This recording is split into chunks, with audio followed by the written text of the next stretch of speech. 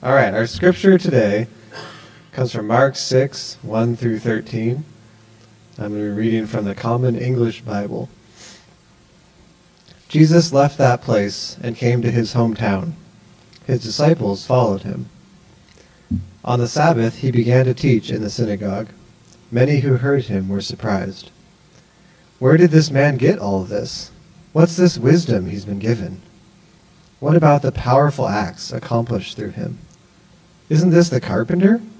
Isn't he Mary's son and the brother of James, Joseph, Judas, and Simon? Aren't his sisters here with us? They were repulsed by him and fell into sin.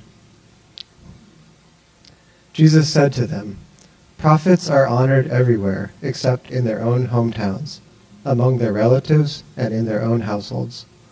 He was unable to do any miracles there, except that he placed his hands on a few sick people and healed them. He was appalled by their disbelief. Then Jesus traveled through the surrounding villages teaching. He called for the 12 and sent them out in pairs. He gave them authority over unclean spirits.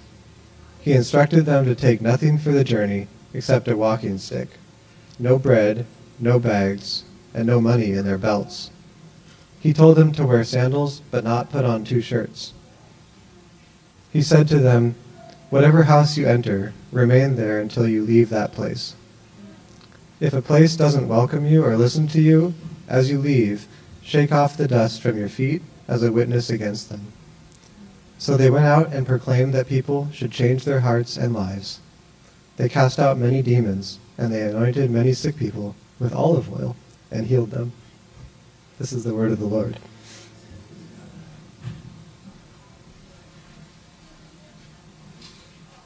So we couldn't. God is good, amen? Or God is good? All the time. God is good. All the time. Amen. So we have a lot of things not working, like my lapel mic, my mic, wireless mic. So we're going to make do with Paul's vocal mic. So this is awesome. But God is good and God is powerful. God can do all things and he's able, amen? He's able to heal our sicknesses. He's able to lift us up from wherever we're at, whatever situation we're in, whatever challenges we may be going through. God is able, right? And this passage, it kind of on a surface level, it seems like Jesus might not be able to do some things, right? Because it says, because there was no faith, because they did not believe, Jesus was unable to heal. Jesus was unable to do things. But does that mean he's not able? Did that mean he wasn't capable of healing, capable of casting out demons, capable of doing anything? No. I think what it means is people weren't open, right? People weren't vulnerable. People weren't trusting in Jesus. People weren't dancing with Jesus, relating with Jesus, coming to Jesus without pride, but in humility saying, I need you. You are my rock. You are my water. You are my well. And I think this is a message that our culture, our society definitely needs to hear more of. Amen? We are a culture of, I can do it, and I can do it myself. We are a culture that says, I'm the best, right? I'm capable. I'm competent. I'm able. I have the power to do this. I have the knowledge to do this. I have the competence to do this. We live in a culture where our leaders, right, the people who lead our country, our companies, our children, our schools, it's hard for us to apologize or ask for forgiveness when we're wrong. We'd rather cover things up than to say, hey, my bad. My bad. I'm not perfect, right? I'm human. I'm not able. And so we build these walls around our hearts. We build these walls around our lives that say, I'm able. I don't need God. And yes, we are independent. Yes, we are the greatest nation on earth. No, maybe not. We've probably gone down a lot. But But in reality, we're only great when we recognize that we need Jesus. Amen? So my question to you is, where is your hometown?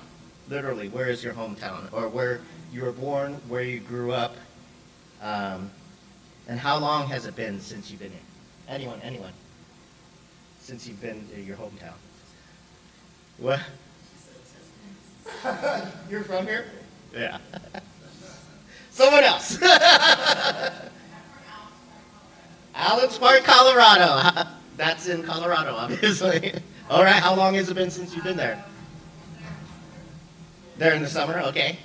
But you were born there, went to elementary there, high school? Okay, anyone else? Washington, D.C. D.C. Are you with me? Anyone else? How long has it been? 2 months? Okay. And is it the same every time you go back, or changes? It makes you sad? Yeah. Well, I grew up all over the place. I was born in Hawaii, then we moved to Samoa, then we went to LA, then we went to Texas, then Georgia, and then Washington. And then within Washington, we moved around a lot. But I would say my hometown is Seattle. But if I think about my elementary years, and sometimes I think about Texas, what would it be like if I went back to my hometown, right? Or where I was young, where my formative elementary years were. What would it be like?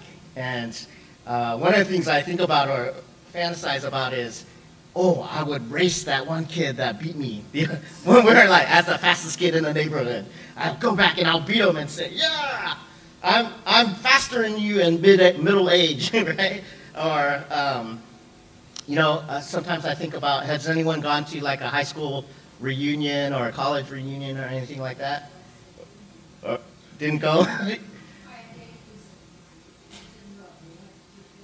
Oh, yeah, okay, so I always, I think I've gone to one high school reunion, and me and my friends, we're still, my friends from high school, we're still friends, and we're like, let's go and like show off, we'll rent a nice car, and like pretend that this is our car, and we'll like get all decked out, and we'll come, and we're like, we used to call ourselves the minority posse, right, because we were like the people of color, and we'd walk in, and we'd like, yeah, we'll come with our entourage and just kind of put on this thing because we were nobodies in high school, right? We were kind of nerdy. We were like, kind of off in high school. And so we wanted to show that, yeah, we were smart and we worked hard and we, got good careers and we're skinny or whatever. Like, so I'm like putting, like not eating, trying to diet and stuff so I can look like I'm really, really thin and stuff like that. But the whole point of all of that, the whole point of kind of dreaming about going back is, man, when I was there in high school, I was labeled, right? I was stereotyped, or I was put in a niche, right? I was put in a group, and this is David. He's the short, he weighs 115 pounds, dripping, soaking wet, and he's loud and obnoxious, right? And makes these funny, high-pitched sounds. And like, he's annoying. They used to call me Sim Boy in high school, right? Because I was like a little boy. I was hyper, and Sim is my last name. And so I always felt, oh, people laughed with me or laughed at me, but maybe they didn't really take me seriously, right? When it came to the, important things or serious conversations or matter, like this guy matters, that wasn't me, right? And I was just the crazy hyper guy. And so I think about, oh, I want to change people. If I go to my high school reunion, I want to show them, right? I'm somebody. I'm a pastor of a mega church, right? Or something like that. No, I'm kidding. But kind of change people's perception of you, because we know the reality is that as people, we evolve, right? With time, everyone grows and changes and learns new things, get better at things, change our ways, and yet people from our past only know us as we were. And so when you run into someone from your past, there's all this anxiety. I don't know if any of you have run into an old sweetheart, right? If you run into an old sweetheart, like someone you dated, you wanna kind of put on a front like, I'm doing well, like life got better after you, right? All these things, right? And so we want to put our best foot forward. We want to kind of change the label that was put on us. We want to change the stereotypes that were put on us, and we want to show that we've changed, because we have changed. And yet it's in the nature of people we put each other in categories, right?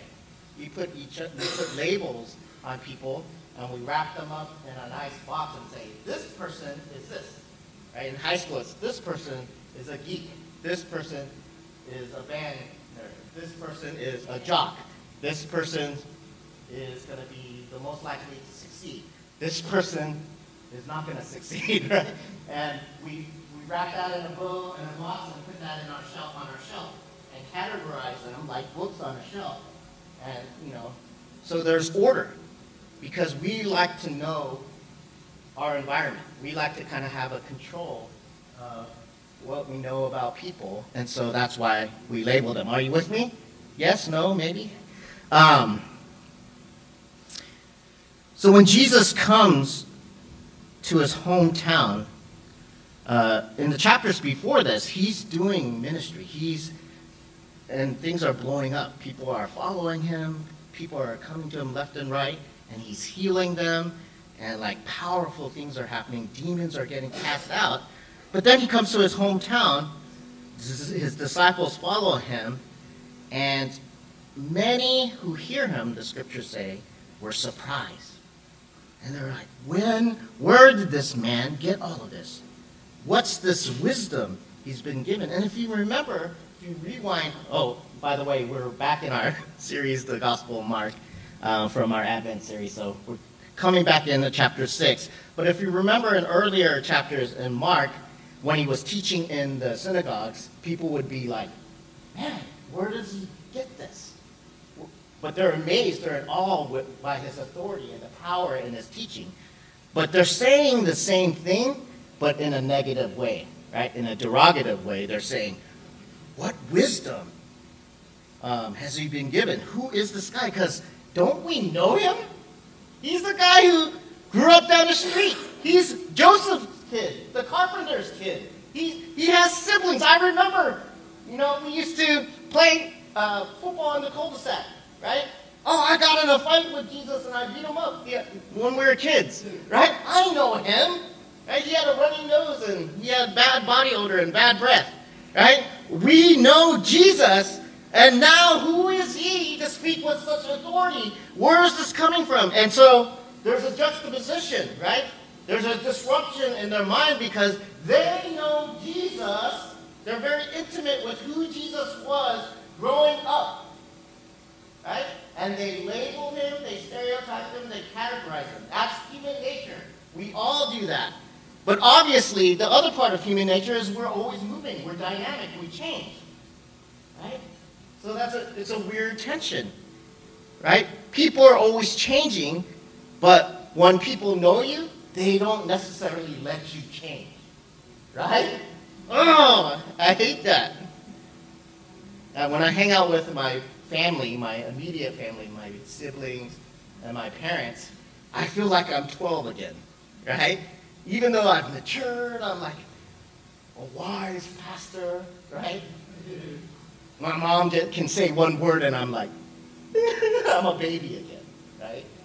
Or the other day we were having lunch and she was like, oh, and I was speaking to her in Korean and she was like, oh, you know that word? You're getting so good at Korean. I'm like, I've always known Korean. I'm not getting better. I've known this. Right? Why won't you let me grow? Why? Or my brother's like, we're having a debate. He's like, shh. Don't talk, kid. Don't talk. Just listen. Just listen. You're always talking. Just listen. I'm like, what? I'm a good listener. Don't you know? Right? Everyone says I'm a good listener. He's like, you never stubborn and you think you know, you're a know-it-all and you think you know everything. I'm like, what? I'm so open, right? And I was such a good good pastoral disposition. I listen to people, right?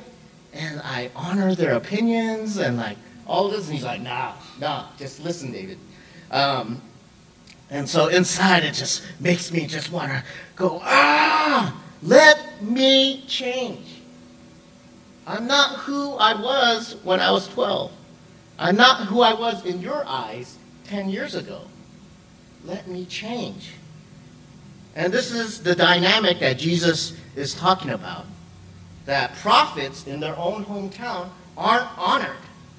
Right? He can go here and there all over Israel. But when he's in his hometown, he's getting questioned. People, in fact, it says they were repulsed by him and fell into sin. Right? He was so different than their expectations of him. Right? It's like crabs in a bucket. Have you ever had went crabbing and put crabs in a bucket? One's trying to climb up to the top, and the other ones are grabbing. It's like, no, you come back down here. You come back down here. When you're in your neighborhood, in your hometown, and you're trying to be more than you were, people are always grabbing you, right? Because there's this insecurity in us that says, what does it mean if they've grown and I haven't? Right? Surely they couldn't have climbed out of this bucket. I'm going to grab them back down so I can feel better about myself. Or I'm going to grab them back down so I can know at least I have my categories set. My books on a bookshelf. So I know where people stand and where I stand with people.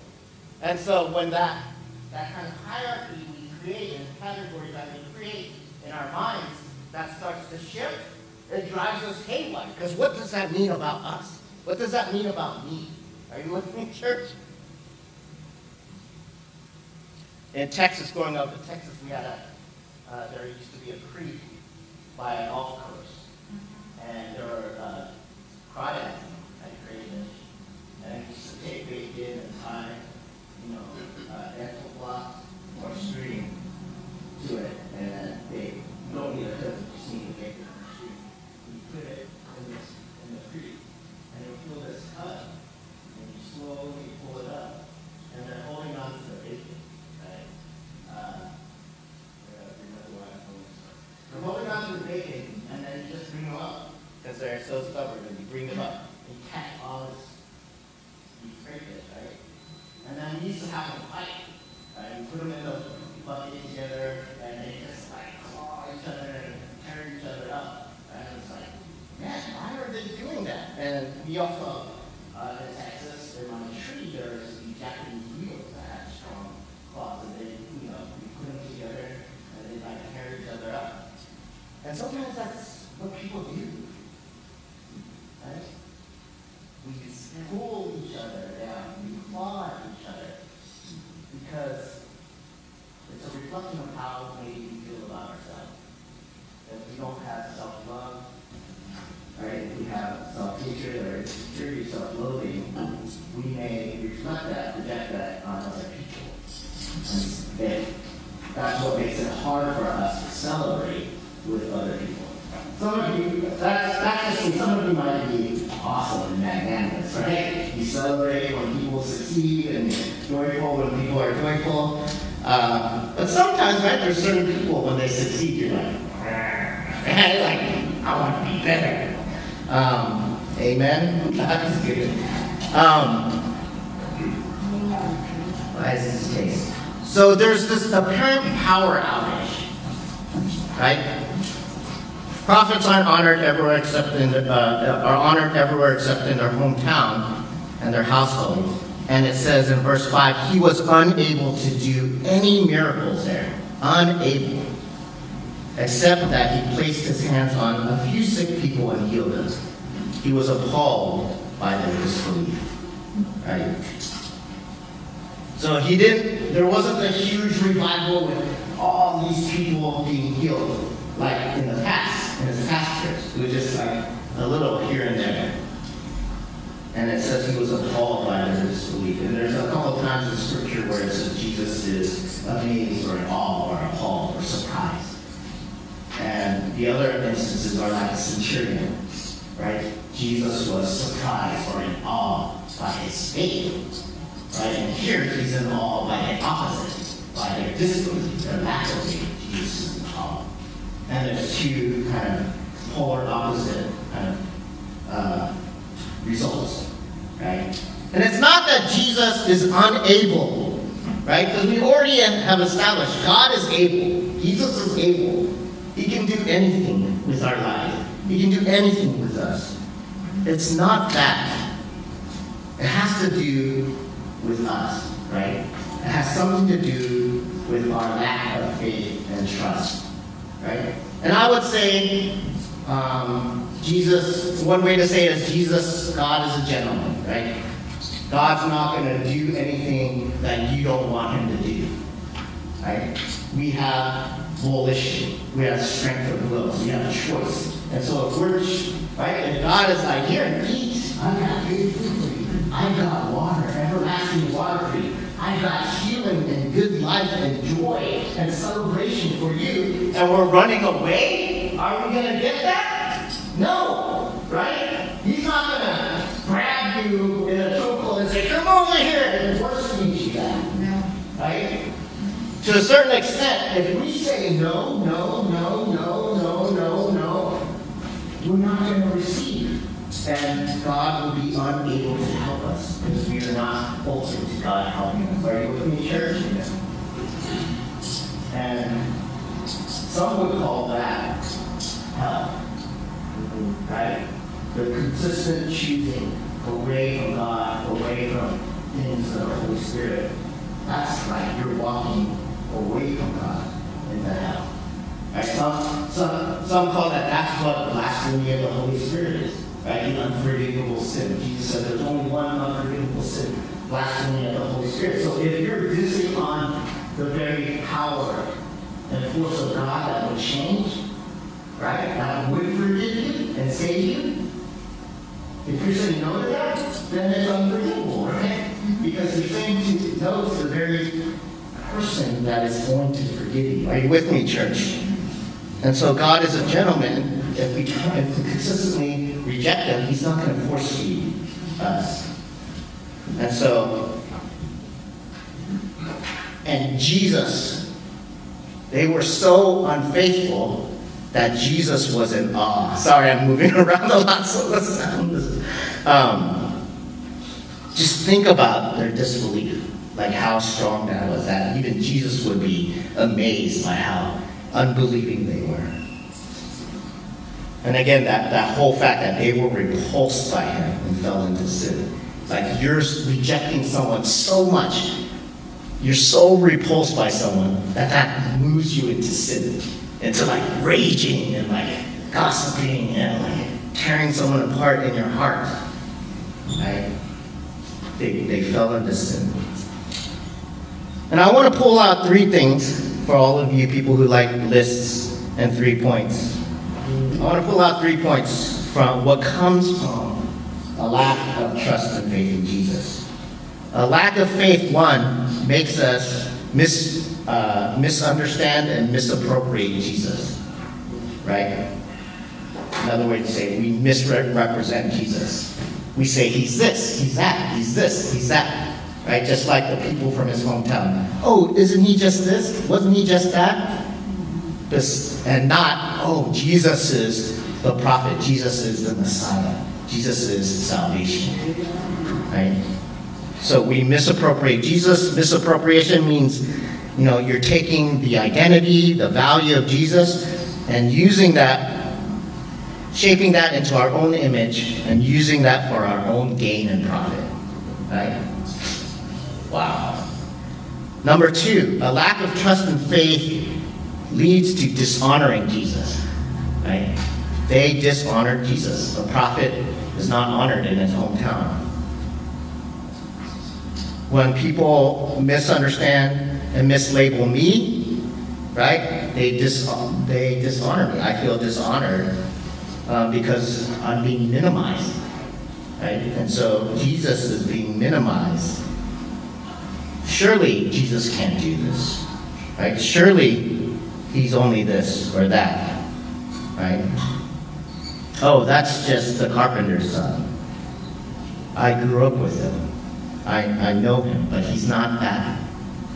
He's not him, right? And that's dishonoring.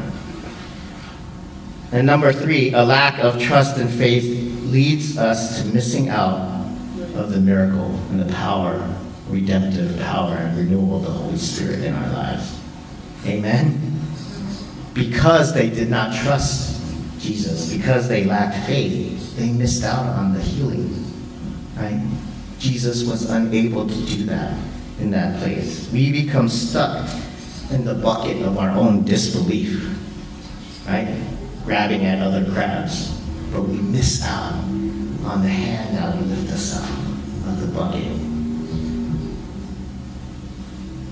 Right? And then we have a scarcity mentality. If there can be nothing for me, then there can be nothing for you. Right? If I die, you die.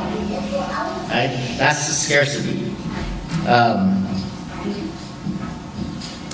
So I want to tie this part to the second part. The second part of our passage is Jesus sending out the disciples to go minister 2 by 2 into the surrounding villages. Right? There's a parallel. Jesus is doing ministry in his hometown and to non-success. And now he's sending out, and it says Jesus sends out his disciples, gives them the authority to cast out demons. He gives them his authority, his power. And to a certain extent, they come back with success stories, right? Even Jesus' disciples were more successful, numbers-wise or fruit-wise, in this instance, than Jesus himself, right? So they have his authority. They can heal just like Jesus. They have the authority to cast out demons just like Jesus. But Jesus wants to give them a foundation, wants to give them a lesson and some wisdom for the journey.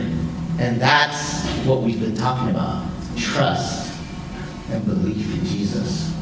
Leaning into Jesus. And how do we learn about trust? Or how are we pushed into trust? What does he say?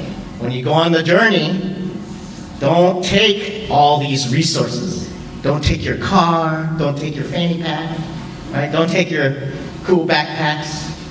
Don't take your Venmo, your credit cards, right? Just take a walking stick, a couple tunics, sandals, right? Just strictly, like bare necessities. Bare necessities, and go into a town, you have nothing, so you're relying upon the hospitality of the people in the town to get by, to live, to eat, to sleep. And so, what happens when we're stripped down to our bare necessities?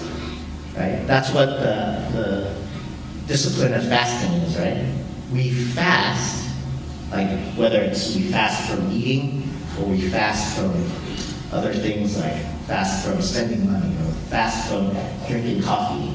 We strip ourselves down from those things so that our hearts become more open to trusting in God, right?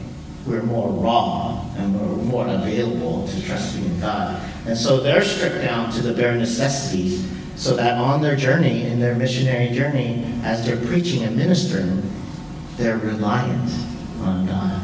They're reliant on Jesus. Right? They're reliant on the Holy Spirit to move. Right? Trust in Jesus. And this is tied to, I'm going to tie this to rejection. Because I think rejection, the fear of rejection and the fear of failure is that force, that dynamic that most impedes us from trusting in Jesus and moving in boldness and courage, right? The biggest obstacle for you daring to do great things or braving something new is the fear of rejection or failure, right? If we're only reliant on ourselves and only reliant on how people view us and how we view other people, if we put everything upon ourselves, everything is our responsibility and it's all on me, right? we tend to be paralyzed, right? And not act. Because what does it mean if I act, if I go for it, and I fail? What does it mean if I share Jesus, right? People are gonna, I think I'm crazy. People are gonna think I'm, a lunatic, right? And if you're a people pleaser like me, right? It's like, I want to look good. I want people to like me, right? And to share things, share Jesus or share love that might be countercultural or that people might be unhappy with initially, right? That's challenging or confrontational, right? May be hard. And if we value the people liking us more than the truth, we may choose people liking us. Are you with me, church? Or if we are afraid of failure, we'll never grow because we won't take those steps, right? If you're not afraid of failure, you'll do whatever, right? It's like me in the weight room, and I see all those big guys going, I'm like, and I end up not doing anything, right? Because I don't want them to see my little weights going, right?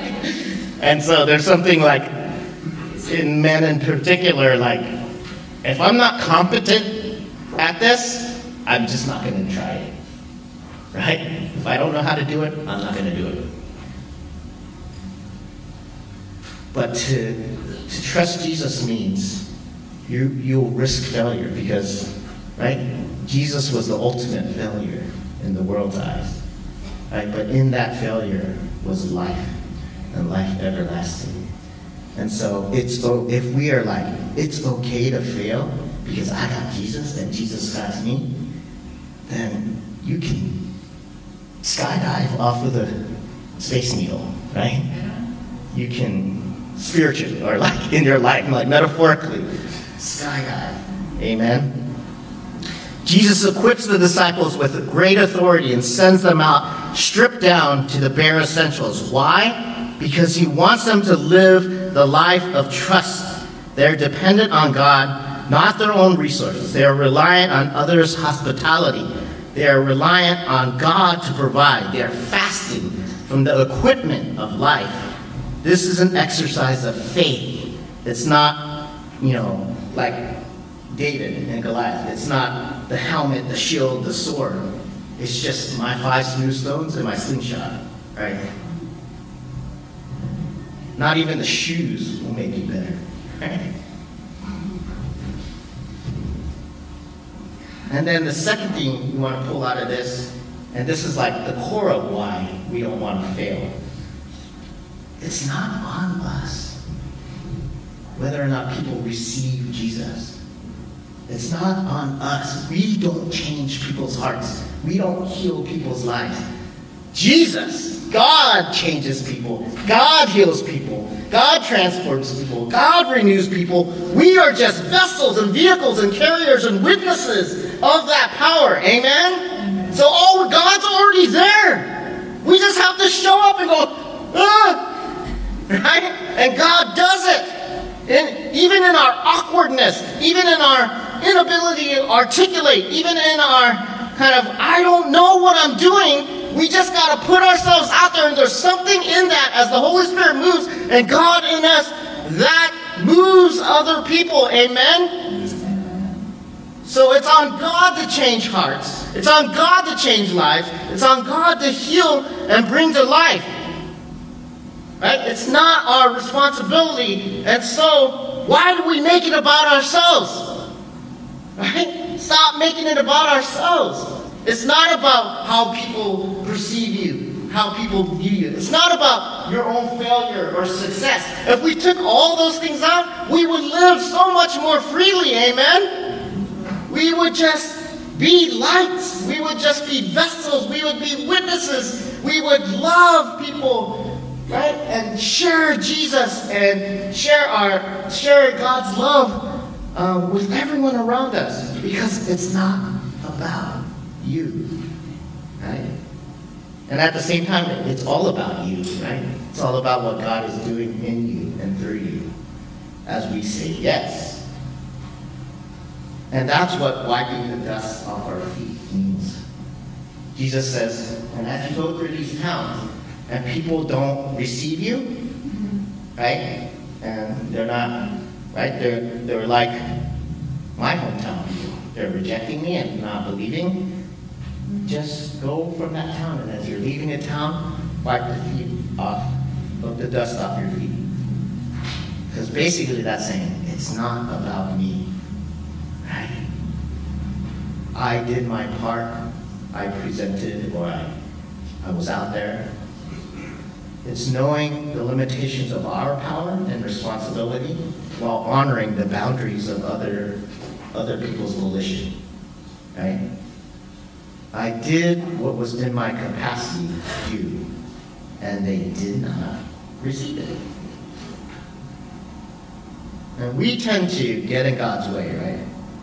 Because whatever, we fear rejection, we fear failure, we're insecure, it's about us. But we get to participate, right? In lives being changed. Right? That's renewed by God for the renewal of our neighborhoods. That's our vision. Right? That's what God is about. He's renewing our communities. He's renewing the whole world, all of creation. He's renewing people's lives. And we get to participate in what God is already doing all the time in our world. We just have to open our eyes and jump in, right? And trust, right? With our walking stick and our 2 tunics, and just jump in, right? We don't need our smoke machine, right? We don't need our lights. We just give our hearts, give ourselves, and jump in. And God does something. God does the best. Amen? And finally, we are used to worshiping, especially in America, hometown Jesus, right? What I mean by hometown Jesus is what we think Jesus is, right? We worship the creation of our own hands, right? We try to put God in our image rather than being shaped into the image of God. Does that make sense? And Scripture speaks against that, right? They worship the works of their hands instead of worshiping the Creator. They worship what they could do, what they say Jesus is, what they say Jesus God is. And in America, things like nationalism, right? We say, what? Like, this is superior, right? This is what is great. And then we say that's what Jesus is. We put Jesus in that box. So we worship American Jesus. Right? We worship prosperity Jesus. If you're successful in the world's eyes, if you're rich, if you have your bling, that means God is blessing you in some way. Right?